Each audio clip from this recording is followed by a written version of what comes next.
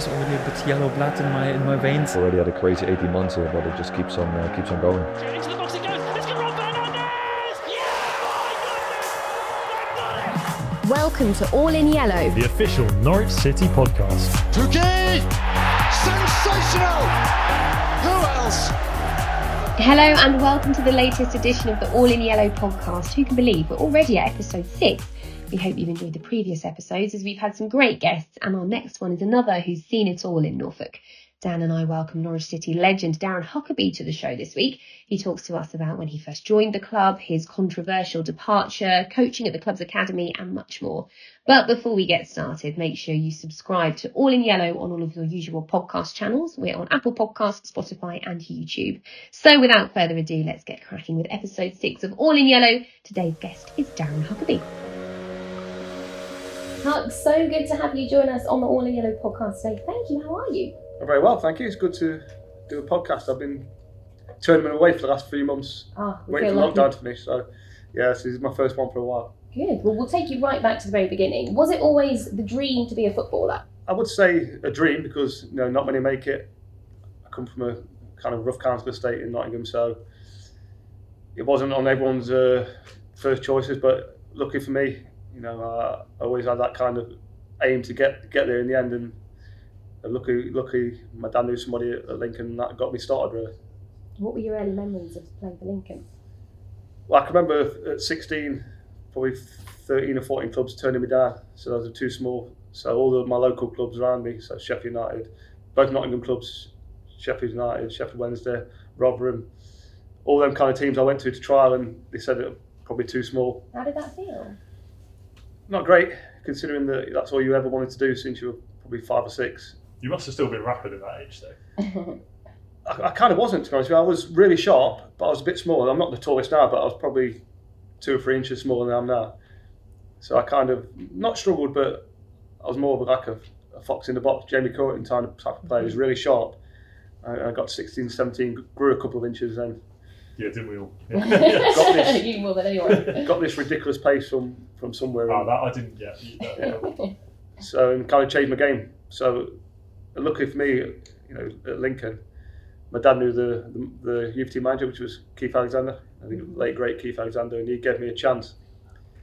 I think I scored 6 in the trial game. Nice. And I signed the next day. Yeah, that was it. Yeah. Where did the determination come from then? Obviously, you suffered quite a few setbacks on your way to getting that first contract. I just probably wasn't good at anything else. That probably helped. But I knew I was a good player. You normally are. If you're at that kind of level when you're a bit younger, you're half decent. But there's being half decent, then there's kind of kicking on to the next level. So you just got to work hard. And hopefully get your chance. And then when you get your chance, you've got to kick on. I scored a lot of goals in the youth team. I think 20 each season. Scored on my debut for the first team.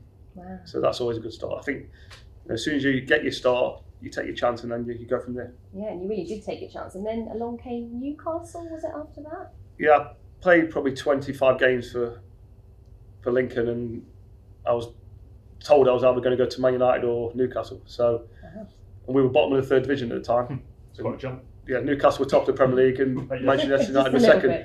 So that was a bit of a culture shock. How did that feel, knowing that you were in the mix to join one of those clubs? It was really weird because I was going to play Macclesfield, and then the manager pulled me and said, "Oh, you're not playing today. Kevin Keegan and Arthur Cox are in the stand. You're going to go to Newcastle tonight. A fee's been agreed." Wow. So I didn't even know anything about it. I knew teams were watching, but like anybody, teams are watching, but that don't really mean anything. So how much say do you get in that? If they say Kevin Keegan's here, you're off later on. Well, when you play for Lincoln in the 3rd division, you don't get any say. Of course. Did you have an agent at that point? I did have an agent. So obviously he was probably pulling strings behind the scenes. So I stayed at Kevin Keegan's house that night. Wow. The night before I signed, nice house? Yeah, it was all right. Yeah, it was on the Sir John Knowles estate. So he had a big estate where there was 4 or 5 houses, I think, and Kevin Keegan had one. So yeah, it was a bit of a culture shock. Someone else who definitely did apply themselves and you formed a great partnership with was Dion Dublin at Coventry. Obviously that was a sign of things to come. How did that partnership come about? Just hard work.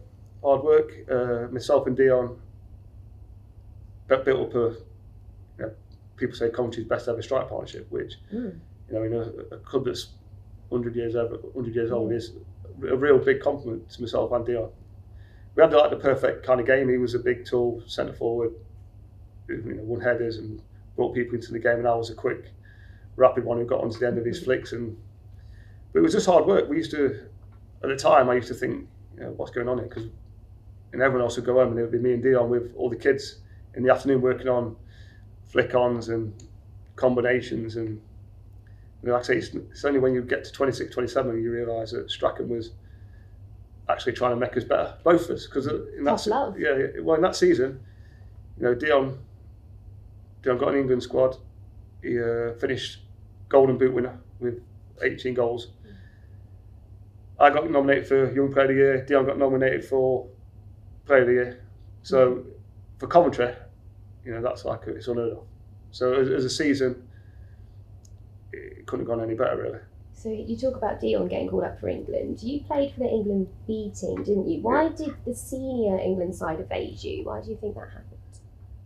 At the time, there was a lot of good centre forwards, and also there was no way 2 players from Coventry were going to get picked at the same time. It just didn't happen like that. Was it the politics of it? Not so much politics. I just think that at that time it was all Man United players, all Arsenal players, or all Chelsea players, whatever it is. There was no. I think they do it a bit different now, where you get players from Bournemouth and players from all, but it just didn't happen.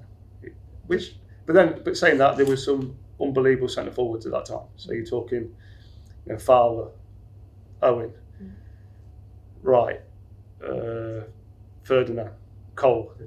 So what was the timeline of that? That was the season before. Season before, yeah. You finished the season with Forest, obviously lost in the playoffs. Lost in the playoff, yeah. And then over that summer, was that when Norwich first started making some contact? Not really, no. I went back to Man City, didn't know what was going to happen. And then I think I just got a phone call out of the blue saying Norwich are interested. Did you know anything about Norwich at the time? Not a thing. I knew it was miles away. That's what everyone said. Yeah. Especially from Manchester, where I was at Manchester, it's a good 5 hours, isn't it? Yeah. On a good day. And that was before they fixed the road. So, it is. At first I was unsure just because I didn't want to leave my family. But as soon as I got down here and started playing it kind of changed pretty drastically. I remember reading you saying that I think it was 2 games into your loan spell at Norwich that you knew that Norwich was the team for you. How and why? I don't really know. It was just kind of weird. I just had this feeling. As soon as I get the ball, you fitted into the team or the area or the club. It was very easy fitting into the team because it was a load of hardened pros who knew the game properly. Mm-hmm. So you're talking, Flem, Malke, Big Ewan, Gary Holt, and then you've got a lot of class around that. So you've got Greeny, who ended up being an unbelievable goalkeeper. Yeah. Eddie, who knew the Championship. You had Ads, who best left back in the league at the time. And I just kind of fitted in straight away, and you kind of know. And I think if your teammates appreciate you straight away, and they did. You and Roberts said that they'd hit the jackpot. You just joining. Well, but they had Crouchy as well at the same time. Yes, Crouchy played. Kevin Harper was the other. It came a bit later on, yeah. Right, okay. Yeah, at the same time, Kevin Harper, but then Cooper came right at the end as well. But you just kind of knew. It's one of the things where I'd get the ball and then the crowd would everyone just stand up. It's like that is a Darren Huckabee factor, and it just the sound. But I could feel that as well. Yeah. So it gives you a massive. To be fair, I didn't play any different than I played any other club because I did the exact same thing. So it just, I just got a bond with the crowd pretty much straight away. How many games did you play with Crabtree? I think he was only here for 6 games on loan. Because he enjoyed his spell as well, but it was a case of would we take you or Crouch permanently, and you obviously came. I think Crouch was in probably a bit different place in his career though. Yeah. I think he'd gone to Villa, and I think he struggled on it. Mm-hmm. So I think this was like a building block for him, and I think he obviously kicked on. Crouch was a great player. He really was. He's different from any player you could ever come across. He's 6'7". Great in the air, but also he had an unbelievable first touch. And normally them two don't go together. Yeah. Normally, if you're massive, your touch isn't great. You're a bit of more of a battering ram. But Crouchy was unique. I bet he was a good laugh as well. Oh, funny guy. Yeah. He's actually exactly the same now as he was then. He's like, obviously he's doing well. We do podcasts and stuff like that. So. Yeah, he just doesn't take himself too seriously. No, well, I don't think he can when he's 6'7". What made the team gel so well? You say, you had such a good camaraderie. Winning games. Winning games, that's the most important thing. As soon as you start winning games, you get on a bit of a roll. The lads did like a night out, but we were very professional when we trained. Nigel made that clear that you're here to work, and I like that. So I think the players had a good rapport with Nigel. Yeah, what was he like to play under? He was great for me. He would basically just let me kind of do what I wanted, but in the fabric of the team, if that makes sense. So we were very organised.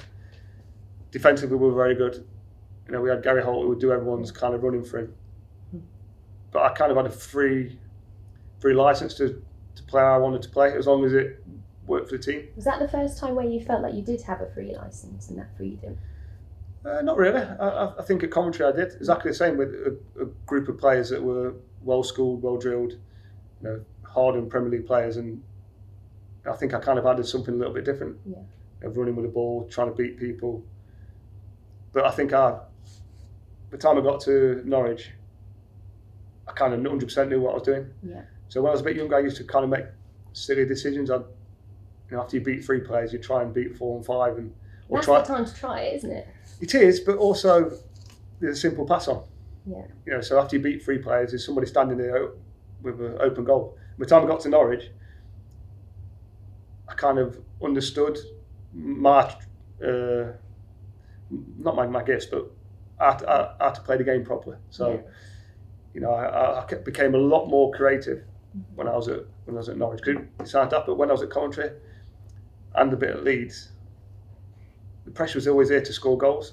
So I'd probably try and do too much to score. But when I was at Norwich, I knew what was best for the team and myself. So, I didn't have to score every week. I could create 2 or 3 goals, and that would be just the same.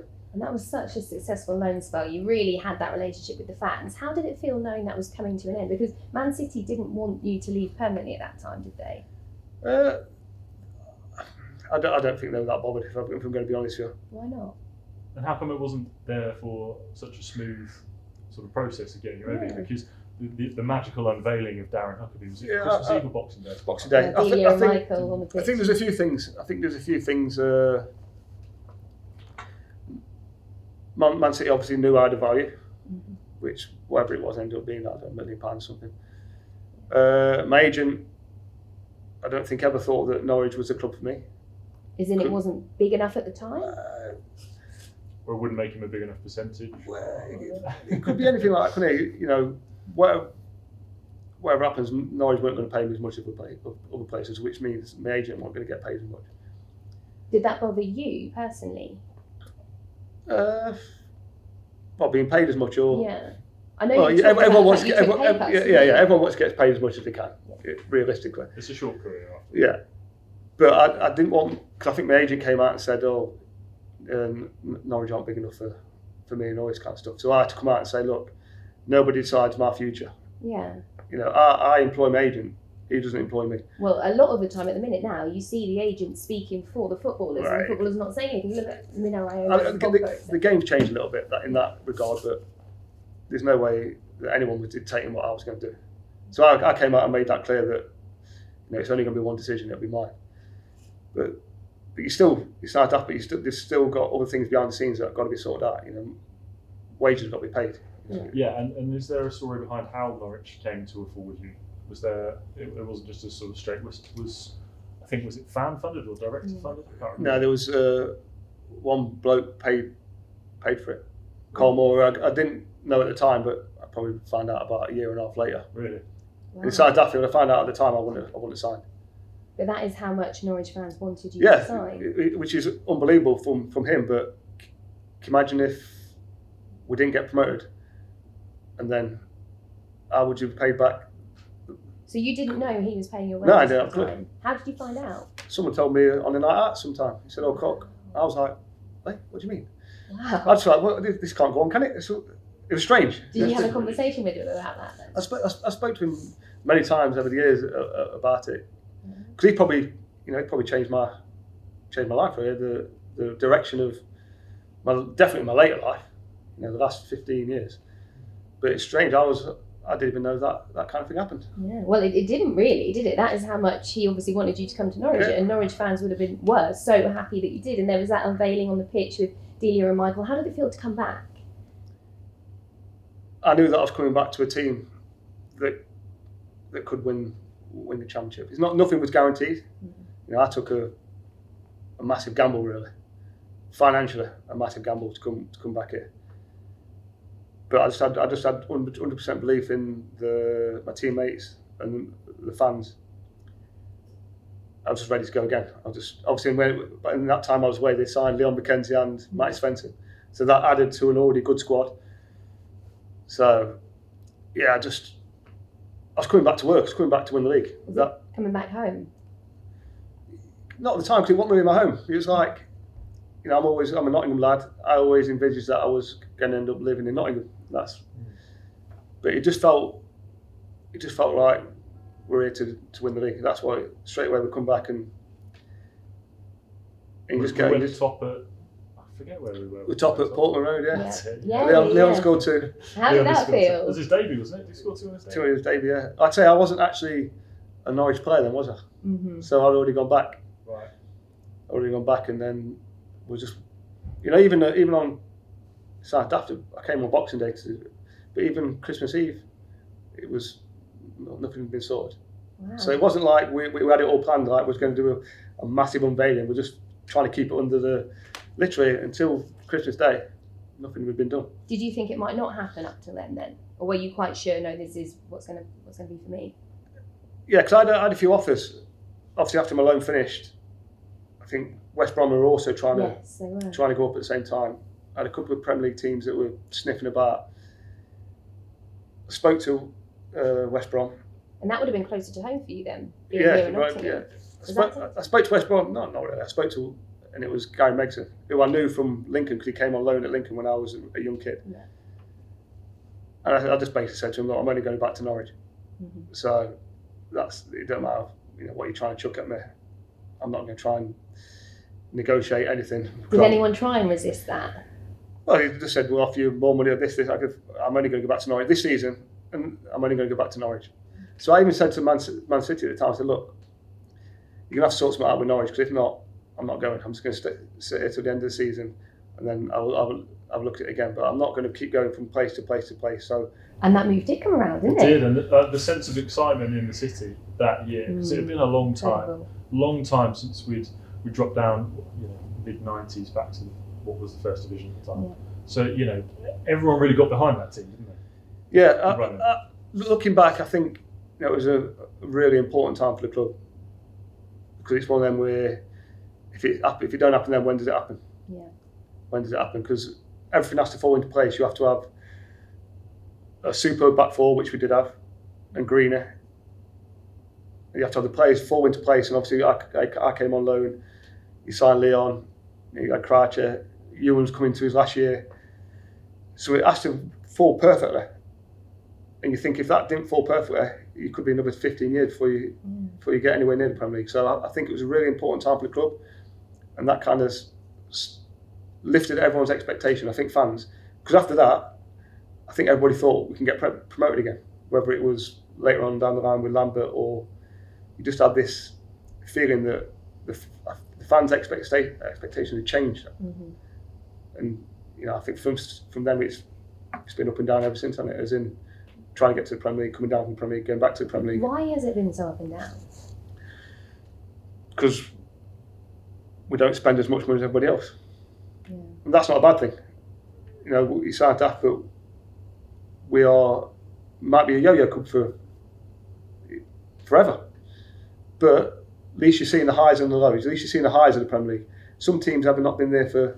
I was having a spat with somebody on Twitter yesterday, a Forest fan. Not another spat on Twitter. And he was saying you'll never stay in the top league. If you go up, you come back down. I was like, well, surely that's what every Championship club wants to do. But we can all see what's being built, though, can't we? This model of self-sustainability. How impressed are you with that? I think everybody else sees that as well. Yeah. I think unless you're stupid, you see that we're trying to do it the right way. Whether it'll be perfect every time or every season, maybe not, but at least we're trying to do the right thing.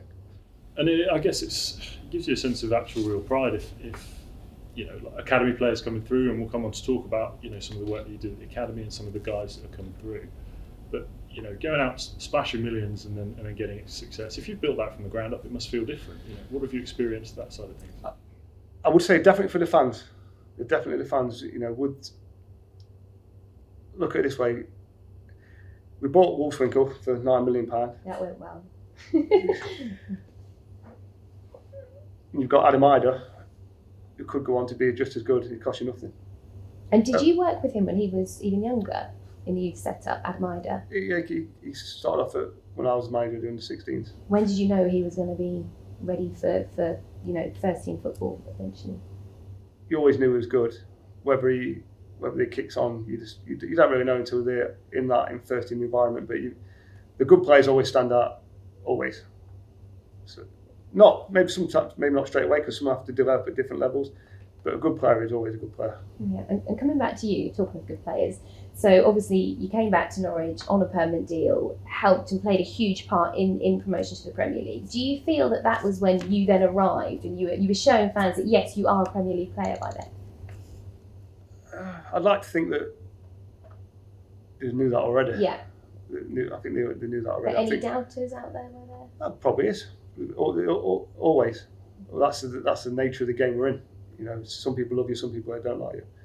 That's it. All you can do is do your best, and it could be people who watch this thought I was rubbish all the way through. I doubt that. No, but all you can do is control what you can control, and I think at the end of your career, people look at your body of work, the games you played, and the goals you scored. It's there for all to see. If they like, you like. If they don't, they don't. It took a long time that season for the first win to come, didn't it? I can't remember exactly, 13, 14, 15 games, something like that. How did Nigel Worthington kind of manage your belief as a squad then that first win would come, and you guys, because you've got a lot of draws. So yeah, in the Premier League, fact of the matter is we didn't have a centre forward. We didn't have a centre forward. We had Leon. We ended up buying Ash in January, didn't we? Yeah. If we'd have bought Ash in the start of the season, we'd have stayed up comfortably. I think we drew 8 of the first 13 games. Is that right? Yeah, something like that. Which is ridiculous, really. If you turn 2 of them into wins, we stayed safe, comfortable by the end of the season. So it was probably a chance missed, because at the end of the day we didn't spend any money. I think we paid $3 million for Ash, which in the grand scheme of things isn't a lot of money, is it? To keep you in the Premier League. Yeah, of course. So the rewards of staying in the Premier League are obvious. So he came in. Yeah, I remember now. He came in that break, the mid-season break. Yeah. There was quite a lot of speculation about him arriving. Did you know much about him as a player before he came? No, obviously I played against him at Crewe. I think. I think he scored against us when Ewan scored his last 2 goals for the club. Yeah. Played away. He was playing for Crewe. You could see he was a good player. I didn't realise how good he was until we got him and got him fit. And that took a bit of time, because he was not the fittest kid in the world. He'll tell you the same. He's a big, strong lad, isn't he? He was. You could say that, but he wasn't ready for how we trained. Literally, was not physically not ready at all. Did you have to help him adapt then? Yeah, we certainly did. We myself, Craig Fleming, and a few others. He took a little bit of stick. Craig Fleming giving out stick. Yeah. Really? But the funny thing about Ash is, he came in. He said, "Oh, Dario didn't used to make me train Monday, Tuesdays, and Wednesdays." I was like, "What do you mean? You're like 19 years old, 20 years old?" He said, "Oh no, he used to give me them days off, and I'd be ready for as long as I'm ready for the weekend." Wow. I'm like, "You're in a bit of trouble here, mate." Good luck. You're in a bit of trouble here, because we work hard. Yeah. And as soon as he got himself fit, I can remember the first game. It was away at Villa. Yeah, I was there. And he did the warm up, and literally he couldn't hardly breathe. No, he said, like, this is the tightest I've ever been. He scored an own goal. He did, yeah. After about 2 minutes, didn't it? It was like 10 minutes. I'm like, good God, what have we? 3-0? Yeah, what have we signed here? Yeah. But as soon as he got himself fit and realised, what levels he needed to be at, what a player. Well, his first goal was the Middlesbrough game, not long after that. Yeah. The Adam Drury game. Well, I'm going to say it's my game because I set up 4 goals that game. It was. Sorry, Dan. Yeah. Darren. No, but he was the Adam Drury game. Yeah. He don't score many, does he? He dines off that one still. Yeah, it comes up occasionally. Yeah, so Dean, he scored and obviously then went on to score a few important goals. The header against Newcastle was ridiculous. It was from about 30 yards ahead. And he scored a good goal against Man United as well. We beat them 2-0. He was just a good player. He had a good understanding with Leon. Mm-hmm. But just a real good player. Just like, I've played with some real good centre forwards over the years, or been around real good centre forwards. So obviously Dion, Goats a little bit, Alan Shearer, Les Ferdinand, and he was up there. So that first season back up in the Premier League obviously didn't go to plan. Why do you think we struggled so much to then return to the top tier again? Because it went the other way, of course. Yeah. Truthfully, you're only as good as the players you've got. Mm-hmm. Don't kid yourself that if you've got a rubbish players, you ain't winning nothing, or you ain't doing well. That's what it's down to. So we sold Ash, which was fair enough because he wanted to go back play in the Premier League, but we got Earnshaw with the Ashton money. Yes, we got. So Ash goes early, comes in as a completely different type of player. And when you look about Ash going, I know the fans weren't happy at the time, but his career was finished 2 years later or a year and a half later. So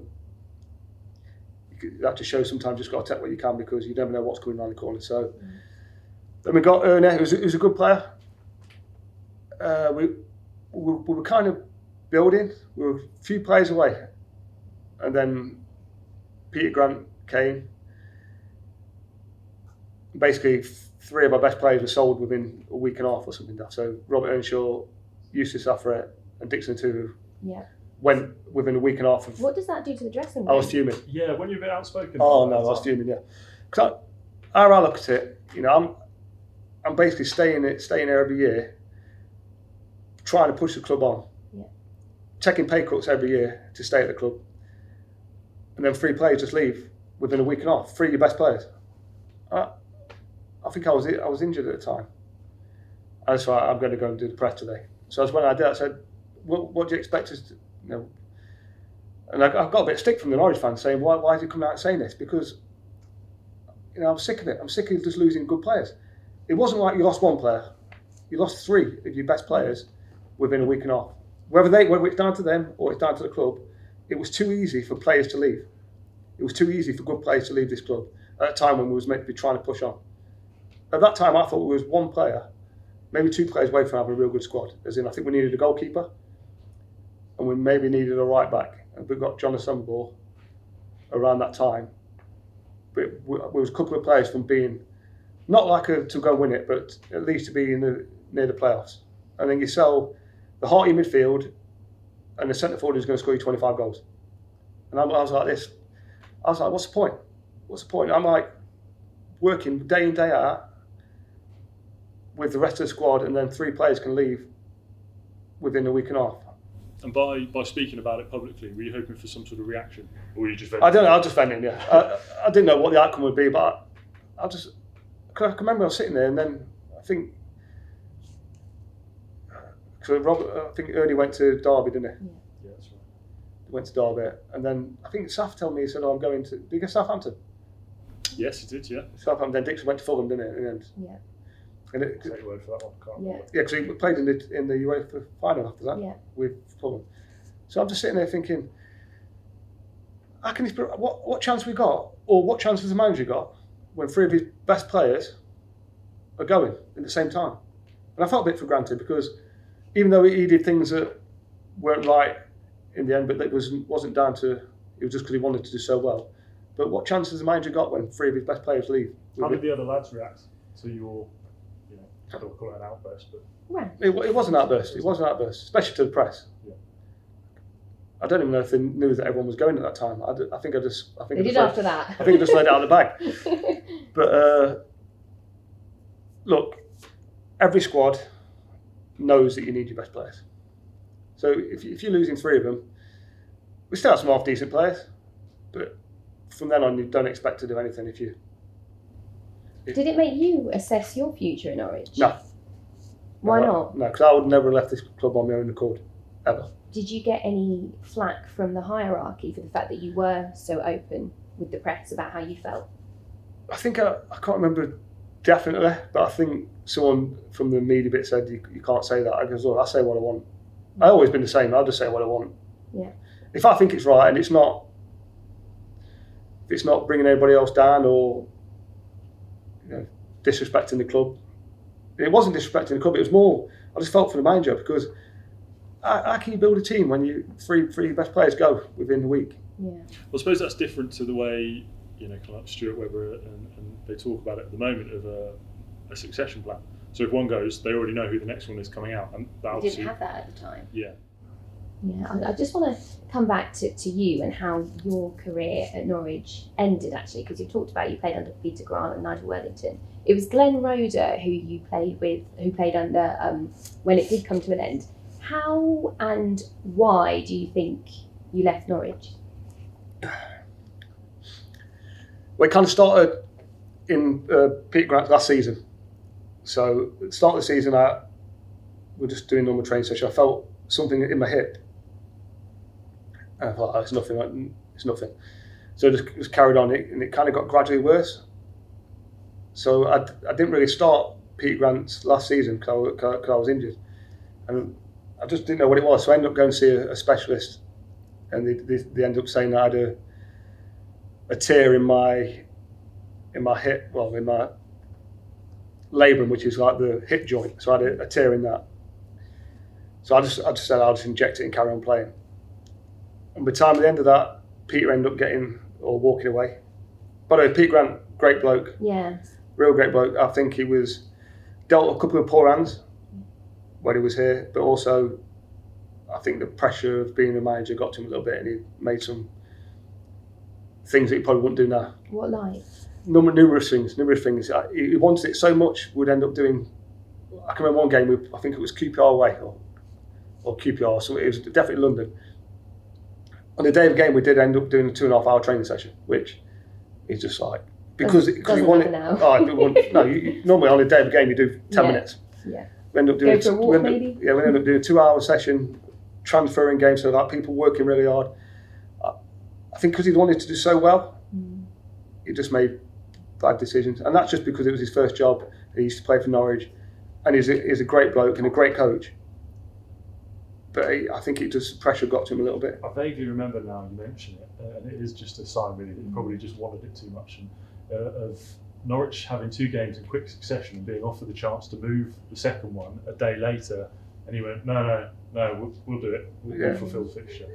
I've got a lot of time for Peter. He's a top bloke, knows his football inside and out.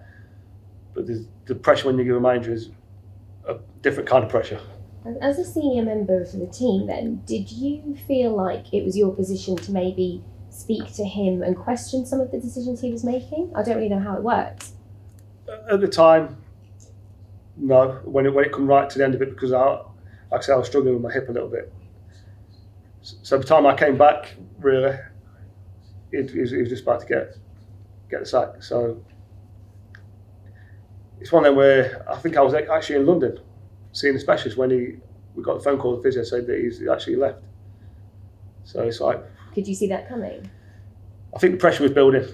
Yeah, I see it. I see it. Yeah, you see it building, and then, like I say, it's not a very nice place when things aren't going well and the manager's getting a lot of stick. You know, we saw it with Nigel. He took a lot of stick near the end as well. Saw it with Peter, and then. How does that affect the players, especially if you've got a good relationship with that manager? The Nigel Worthington one was hard because he was successful.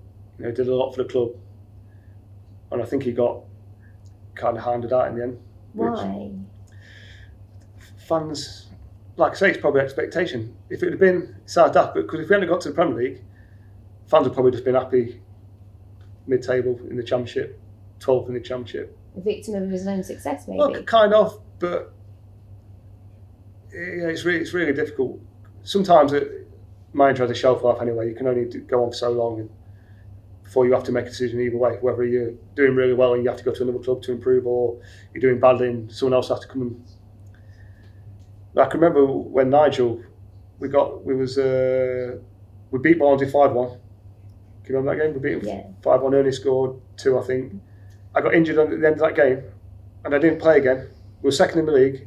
I didn't play again until Nigel's last game when we lost to Burnley. So in my head, I'm thinking, if I'd have been fit for them games, he wouldn't have got sacked. Did you feel? I mean, you can't feel guilty for being injured. No, I did feel guilty. Yeah, did you? I did. I played that game when I wasn't even fit the last one because we all knew that if we lost that game, Nigel was going to get sacked. Yeah. And you couldn't. Could made it kind of clear that that's what was going to happen. There was a lot of, I think there was Nigel Hart, there was marches and everything, wasn't there? Yeah. So I played in that game when I probably shouldn't have done, but I just played in it because I just thought. You wanted it that much for him, did you?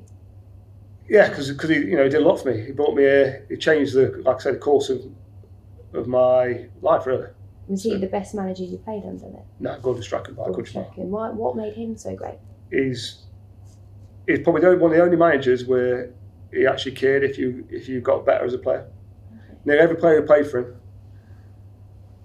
him has it improved. You know, Dion, all the back four, even Gary Cash a little bit.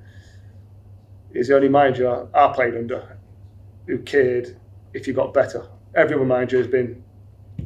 It's all about Saturday. Well, while we're on managers, I just want to come on to Glenn Roeder because you were quite vocal when you left about how you felt about him. How do you feel that he handled your time at the club and how it ended?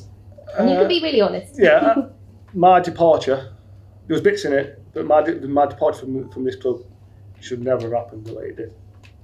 Yeah. Not actually not getting a new contract because that's football. If you have a year contract, you come to the end of it, the manager decides what's happening. But there's stuff in that final year that I don't think this club should have let happen. Like what? As in, halfway through the season, I got called into his office. He said, "We've agreed terms with Crystal Palace. You're going on loan to them." Was that the first you'd heard about it? Yeah, this was probably 5 months before the end of the season. After everything you've done. Yeah, and I wasn't in the team at the time. Yeah. I said, "Not interested. I'll prove to you that I can get back in this team." He goes, "It's already sorted. You just got to speak to." I think it was Warren was there at the time. I guess I'm not going. I'll ring him and tell him I'm not coming. I'll do that. I'm not probably. No. But I said I'll get myself back in this team before the end of the season. Was he open to letting you try and do that though? He didn't say. I just said that I will get back in this team before the end of the season, and then it's up to you to decide what. Did you have that drive to kind of prove him wrong, or was it just for your? I didn't have to prove him wrong. I knew what I could do. So in my head, I've not got to prove him wrong. All I can do is play how I play. You know, he used to do like crazy things. He used to play me on the right. Yeah. And I've always played on the left, and he knew that I preferred playing on the left, but I didn't know if he was doing it on purpose to wind me up. Or to try and make me look bad. It's kind of really weird. Does that really happen in the game with the manager's sabotage? I don't know. Normally I'd say no, but through some of the things he was doing. Did you have those conversations though and ask him why he was doing what he was? I didn't think there was any point. Because if I'm in the team, I'm just going to get on with it. Because I don't pick the team, the manager does. But in my head I'm thinking, you know and I know that I'm better on the left. Yeah. All the fans know. And you say that he knew what he was doing on the training ground, or... I thought he was a good coach, Glenn Roeder. I really did. I thought he was a good coach. I thought his staff were great, but as a person, that's where everything fell apart for him. Especially here. I don't know what it was like at his other clubs, but as a person and his attitude to everybody. How did your teammates feel about him? Because you obviously had a very personal experience with him, but how did they feel? What was his kind of popularity? My teammates aren't daft. They know good players and know bad players. They know, I think I saw an interview with Mike Patson. He said I'm the best player he's ever played with. Yeah. And he was there at that time with Roeder. Yeah. So he must have saw me playing on the right. I trained on the left all the time. That's how I always played. Mm. And it just kind of like I didn't know if he was doing it on purpose. Did it feel really personal? It did a little bit, but like I say, I'm a good pro, so I just get on with it. So there's no way you can have done anything to wind him up. It just literally. No, literally. You ask anybody who's ever teammates, and I'm kind of outspoken, but I don't. I say what I think, but there's no malice in it. I just crack on. But but that does happen. Don't get me wrong. That happens in football. But the way it actually happened right at the end, that should never happen. How sad was that? Obviously, you put so much of your life and soul into Norwich City, and for it to end that way, how did that make you and also your family feel? I didn't think it was going that way. I literally, even when I got to end the season, I got back in the team. Yeah. So you did get back in. Yeah, I was having an injection in my hip, but I could get on with that. It's not a problem. I got back in the team. I scored on the last day of the season. Yeah. We lost. We should have done, but we actually played really well that game. It was a good day because we'd secured safety like the week before or something, and Hillsborough they'd sold out because Wednesday still needed to get something. So a sold out Hillsborough. However many thousand us, beach balls going everywhere, and you scored and we 1-0 up. Dion's last game. There you go. Dion's last ever football game. We knew it was Dion's last And game. you didn't know it was yours? No. Literally, in my head, I thought, right, I'm back in the team, I'm playing really well. The future was brighter? Not brighter, but what was that, 31, 32? Still the fittest in the team by a country mile. So you couldn't. The hip was okay at that point? It was all right. Don't get me wrong, I was having injections in it, but I could get by with it. I could get by with it. And then so the season finishes. I'm still under contract. Literally, I'm thinking, well, they're either going to offer me something or. Had you got an inkling of how that might go? No. I thought I was going to get another contract. Yeah. Or I thought they'd at least speak to me about another contract. Yeah. They could have offered me, I'll offer you £500 a week. And then it's up to me to say, oh no, because I'm. The offer was on the table. Yeah, something. They could have. But I can remember this is exactly how it happened. We were doing testing. I think it was on the Monday. We was doing testing, so I was actually on the running machine. I found out that 2 of the physios had just been sacked. So Rod, who looked after the young ones, Pete Shaw, who looked after the first team, they'd been sacked. But he was calling players in at the time. So he calls me in. This was at 11 o'clock. I can remember. I walk in. How are you feeling when you're walking in? I don't know. I'm just like, I'm just going in. He goes, this is how blunt it was. He goes, oh, we're not renewing your contract. Thanks a lot. No, wow. That was it. I'm not having it. No, that was it. We've been. What do you say to that? I goes, okay then. And walk out. So this is walk out. Did you try and question him about why? No, no point, is there? There's no point. So I'm kind of thinking, well, that didn't go quite as well as I thought it was going to go. Lads, guess what? So it gets worse. I walk out, and also all the lads know I've just gone in. So I come out and said, lads, no way. It's like, and I get a phone call. This is at 6 minutes past 11. I think I know what's going on here. And it's Mrs. Yeah. She goes, what's going on? I goes, what do you mean? I didn't even spoke to her. She don't know nothing. So she goes, it's just come on Sky Sports that you've been released with a load of kids. It came on Sky, so I'm thinking it's been set up on it. So at 11 o'clock, they're going to have that meeting, and by 5 past it was on. Were you fuming? Yeah, I was fuming, but I was more angry that it didn't have to be this way. It didn't have to. We've had 5 good years. I've played here twice. The club knew what sacrifices I've made over the year to stay here. Yeah. Every year. And the fans knew that. Yeah, every year I could have gone somewhere else. On sometimes double the money I was on here. So I chose because I loved it here. I love playing for the club. I love the fans, and it didn't have to happen this way because I'm not that type of. If they pulled me in and said, "Look, we're going a different direction. We're going to do this, and this," I wouldn't be happy about it. But just the way they did it, it was like, really, are you really putting it on Sky without? Why do you think it was done like that? I just think it was done. I honestly can't believe that Delia and everyone else would have wanted it done. It's just not how the way they are. No. But it's how Rhoda was. So I think they just tried to do it, wait till the season finish, and then try and just flush it put it under the carpet so no one really. It's so frustrating though because at the end of that Hillsborough game, Dion, he obviously got this brilliant reception as he went off. After the game, comes over to the fans where we are. But we were obviously all giving Dion the send off, but we were watching you as well, like a hawk. What's Huckabee's body language? What's he doing? Is he coming and you over? didn't even know at the time. I didn't know what to do. And the thing is, I didn't want it to be about me. I didn't. Yeah. But I wanted it to be about Dion because Dion had played 700 games. He was 40 years old. And I was like, what do I do? What do I do? Because I honestly thought that I would still be here. I thought they'd come to me and say, look, you're getting a bit older, you're coming to the end of your career a little bit. Not coming to the end, but I was 31, 32. And said, look, we can only afford to give you this. Which they've done numerous every other year. And I've always said, yeah, I'll sign it.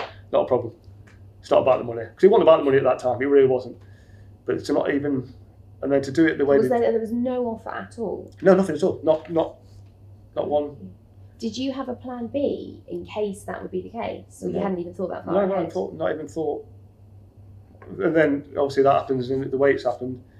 You know, after that, I still had offers from a couple of Premier League clubs, some Championship clubs. But I obviously made a decision that I'll never play against Norwich. And how upsetting was it to end it like that? To not get that farewell? It's not so much a farewell. It was just the way it was handled. I was always going to be around anyway, eventually, because this is my home now. And, great relationship with the club still. It kind of like, it was done in a vindictive way. Is that how you felt? Do you think it was vindictive, or do you think it was just like a lack of consideration? It was, okay. It's not the same. Is that not the same thing? Vindictive's deliberate. It's. I'm telling you now. Put it on Sky at 5 past and tell me at 11. And for your wife to have found out on Sky Sports News. Yeah, and I was thinking, it's even strange that she's watching Sky Sports. What's going on there? Great channel, I must say. I'll tell you what, if you'd been on Twitter, Lindsay, at this point, it could have been so interesting. How much does that, looking back on your career at Norwich, obviously the loan spell and then the permanent move, how much does the end tarnish your memories? No, not one little bit. Not one little bit. Actually, the season after they got relegated to League One. Yeah. And I'd like to think if I was playing, that would never happen. Of course. No, but no. In my own head, that's what I think. So I thought. How did you feel seeing that? Was there a part of you that was kind of like, okay, look what happened? Or were you sad because of how sad, yeah. Really sad. Because at the time I was still close to a lot of the players. Yeah. Shaq, Doc, Ads. Must have been so frustrating to see it. I think Ads was injured at the time, so he didn't play much that relegation season, did he? Yeah. I think he did his knee. But I speak to Ads all the time, and it's a club you love, and I could see it like deteriorating. And that's not just because I wasn't there, but you lose a couple of big characters in that dressing room. You lose myself and Dion, and I still love the club. I got season tickets from the day I left. Went and bought tickets for the next season, even though I wasn't going to be there all the time. Because I was going to be in America. I didn't know at the time, but I still had season tickets. But like I say, just the way it was handled, it does happen, but it didn't have to happen because there'd been so much good in that 5 years, and I think I was well respected by everybody at the club, apart from, it seemed, one person, and he had quite a lot of influence. Well, he did, yeah, because we stayed up, and a lot of it was, he brought some good players in, and we stayed up, but surely one person can't dictate how someone's treated when you've got a relationship with 25, 30,000 fans plus, Delia, Michael, all the other staff that were around the club at the time. And that wish, obviously, to never play against Norwich. I was just going to say that. Just going to say that. You're like, right, we're on the same wavelength. Where can I go? What can I do? How did the next move then come about? Because I was in I told my agent that, he was like not too happy about it. I said, well, let's try and go abroad. Let's try MLS. Weather's good. Yeah, but that nearly didn't work out either because I don't know if you know the rules over there, but a team can own you without you even wanting to go there. How? I think I don't know if it's the same now, but the rules were that you could put like a dibs on a player. No, they did. So Toronto so they find out that shotgun. So Toronto must find out that I was out of contract, and so you can do that every year. So you could put on, I think it was 10 players, and if they end up coming to the MLS, you own the rights to them. So I was like, right. So I ended up speaking to San Jose, which was Frank Yallop, who used to play for Ipswich. Yeah. So got in contact with him, and I said, I'm more than interested coming. But he said, but Toronto own your rights, so we're going to have to buy you off Toronto, even though I've no intention of going to Toronto. Were you familiar with these teams at the time? Like, did you know much about the MLS? I knew a bit about the MLS, yeah, but not. I knew where the teams were. I didn't know who played for them or whereabouts the stadiums were or anything like that. So I ended up going to Toronto, just to speak to them really, because I had no choice because they owned me.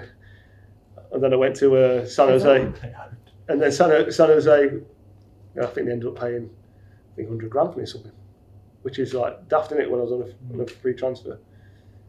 And I ended up going there. But at one point I was like, well, I ain't going to, even though Toronto is lovely, when you go there, it's a beautiful place. Honestly, a beautiful place. But I was like, I didn't sign up to this. And I was like, if I'm going to go where I want to go. Slightly different climate to San Jose, Toronto as well. Yeah, San Jose is a lovely place as well. But in between, it's like in between LA and San Francisco, a bit closer to San Francisco, but what a place. Did you have to talk your family into that move, or was it something they that didn't you were go. really excited about? They didn't go. No, They stayed here. Stayed here. But obviously, how the season worked, he was back for Christmas. The 8-week holiday, 9-week school holiday was in that, so they could come out and have like a 2-month holiday there. Was it hard having that distance? Yeah, really difficult. Yeah. Was really. it worth it? Did you think with what you were getting out of playing? Kind of worth it. It's kind of, you don't realise until you go somewhere. So basically, I'd go to training, finish training at whatever, 1:30, 2, and I wouldn't see anybody I knew till training the next day. What would you do? Just go home and watch telly and just keep yourself busy? Well, luckily, it was quite nice outside, so sunbathe. Sunbathe, or I'd go and get a coffee. The lads were good as gold there, so they used to have coffee club and lunch club and all that kind of stuff. But it was not easy. It's not like here where wherever you go, you kind of know people. Yeah. It's like Norwich is like that anyway, really. Isn't Luckily it? enough, I got a phone call when it had been agreed. I got a phone call from someone saying, someone at the club said, just give this bloke a ring. I was like, right, that's a bit weird. He's an associate director at Norwich. Oh, yeah. So I was like, I can't be. He lives in San Jose. So I was like, is this legit or what? So I gave him a bell. He said, yeah, I'm a big Norwich fan, associate director. I live near San Jose, just up the road. When you come over, give me a bell and I'll help you settle in.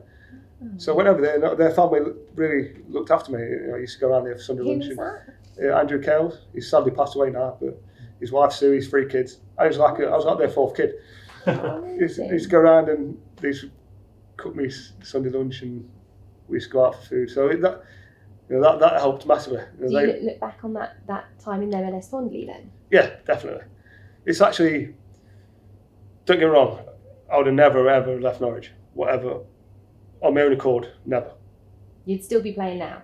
I don't think I'd be playing now, but I had good 2 or 3 years left in there. Yeah, easily. Yeah, easily. But it was nice to see something different. That's what I would say. It was nice to see a different set of teammates, because over there they were completely different. Here, you're at 16, you're in football. That's all you do. Over there, they went to college, they got degrees. So there's a different level of intellect in the San Jose. Yeah. But it was just all good lads. I really appreciated that I could do something a little bit different, because not everyone does. Did that help you, being in a completely different climate, did that help you kind of get over how your time at Norwich ended? You must have felt miles away from it all. Felt miles away from it, but... Did you ever get over it? Yeah, and no, because people still remember it. Even now, sometimes people say, Roda this, Roda that. Have you seen him since? Yeah, that's another story though. No, we're here. We've got time for it, please. So, when I left, I came back. I came back and said, no, if I come, because I was obviously signed over there. I said, would it be all right if I came back and trained, in the off season bit? And he said, yeah, no problem. I was like, okay. So even though it didn't go well, we're still on speaking terms. It wasn't like I just cracked on with it. When I was in America, my agent looked after, was it Dejan? Stefanovic. Yes, Dejan Stefanovic. Yeah, because he was trying to. My agent looked after him. Yeah. And he goes, would you mind giving Dejan a ring about, the club, about Roda? And I said to my agent, probably not the best if I speak to him. And I did say, I said, look, I'll tell him about the club, but I said, I can't speak to him about Roda the way he is and the way he treated a few players and me, because he won't sign. And that's well, you could have spoken to him, so actually maybe you took the moral high ground by saying you probably won't want anyone. Yeah, I could have spoken to him, yeah. So I said, I'm not going to jeopardise the club signing the player by me, not bad mouthing Roda, but, and I wouldn't bad mouthing, I just told him this is how he is. Yeah. So that was it. I didn't think anything of it.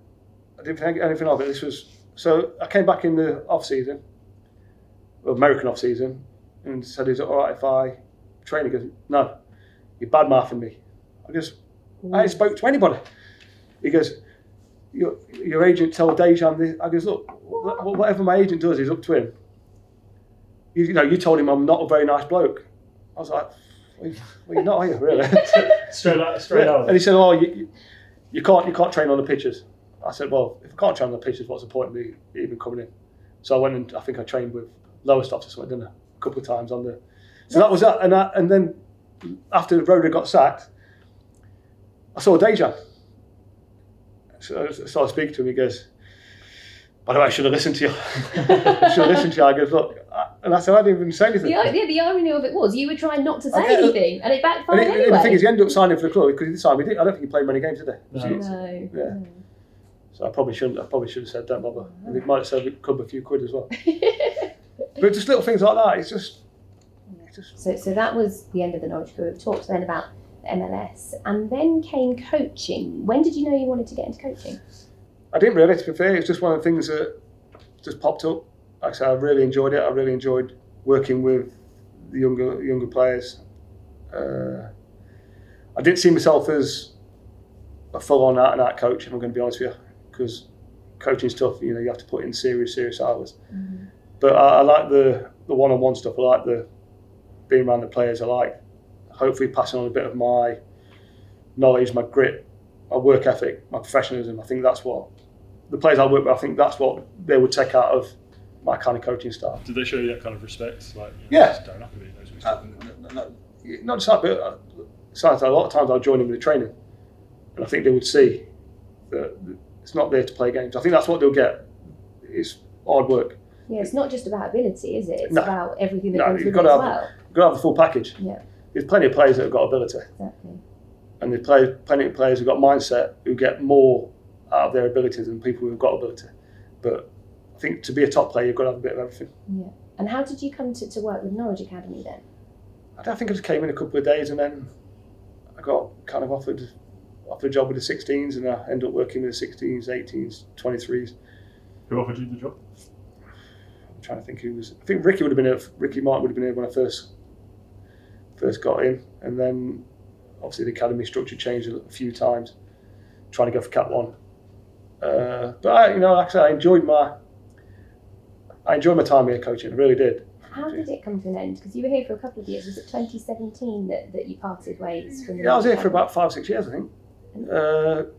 They just wanted to go a different way, which I've got no problem with. At the end of the day, the club's always got to come first for me, mm-hmm. and it has been all the way through. So I even though, don't get me wrong, I wasn't doing anything for free, and when I played, I wasn't doing it for free.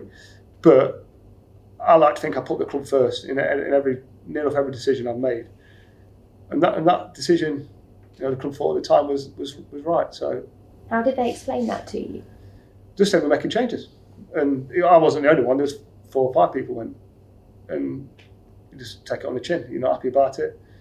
I was lucky enough to work with all the players that have come through now. Yeah, that must be proud. Yeah, not just for me, but for everyone who was involved. Not just the coaches that are still there now, but also the coaches that have gone and moved on to do other things. So if you were going to sell Norwich, someone calls you up and goes, Darren, I'm thinking of going to Norwich. What would be your selling points? What would you tell them about the club to sell them? At the minute? Yeah, right now. I think the structure's as good as you're going to get at the minute. Obviously the fans. Place to live. I think Norwich is an absolutely great place to live. I've lived all over the country, and this is my second favourite place.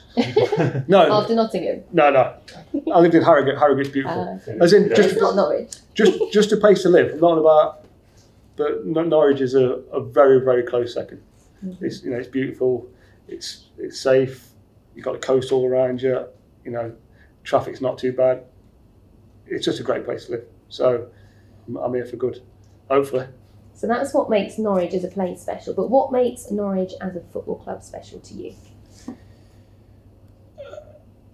It's a family club that I think definitely now. I think over the last 5 or 6 years, we've changed again. I think what they're trying to do, bringing the community together, even with bringing the ex-players back in a little bit. I think we're more one now than we've been for a long time. As in the players, the staff, the community, the fans. I think it's all one, and we're all pushing in the right direction. There'll be times when things don't go well, and you have a few games where not everyone's singing from the same hymn sheet. But I do believe that the structure's there now where we can push on, and whatever happens, we'll deal with it all together. Mm-hmm. Not the football club will deal with it. The fans would. I think whatever happens, whether we go up or down, I think we're together as one. So unity. Yeah, it's like a family. I think it's more of a family than probably any club I've been at. What makes it more of a family? I don't know. I do genuinely think that probably starts at the top. I think Delia and Michael care about. I know they do. They care about the fans. They care about the players. That just, you know, that shows from the first day I got here to even now. You know, still, you know, when Etty died, you know, I sent Delia some flowers and she sent a lovely note back. How much it meant to her. She don't just do that for me. She did it for everybody. Sorry. So I think we've got the right balance between trying to be successful and trying to keep it as a family club. I know people say, "Oh, we need money. You need money for the next level and all that." If we had £1 billion owner, do you think we'd have the same atmosphere? Do you think we'd have the same togetherness? I'm not sure. So I look at teams like Derby and things like that, Forest, where it's been a shambles for years, and they've tried to go that kind of way. I don't think it's the right fit for this club. Maybe there'll be investment, people come in and add money, but I think the ethos of the club as a family club has got to be kept, whatever happens. So we're in safe hands. Yeah, but what I do know is that Delia and Michael care about every facet of this club, whether it's people that work in the canteen, people work in the offices, people that work in the restaurants. She cares about all of them, and you know, I think that's a good thing. You don't get that everywhere. It has been an absolute pleasure having you on the All in Yellow podcast, Darren Huckerby. Thank you so much for joining us, and we look forward to seeing you at Carrow Road soon when all the fans are finally back. Yeah, it'd be nice when we can get back to proper normality. Definitely. You know, fans do make a massive difference, and let's hope we'll still be a top league when they get here. Hear, hear. Thanks, Darren. Thank you. It's been a real pleasure.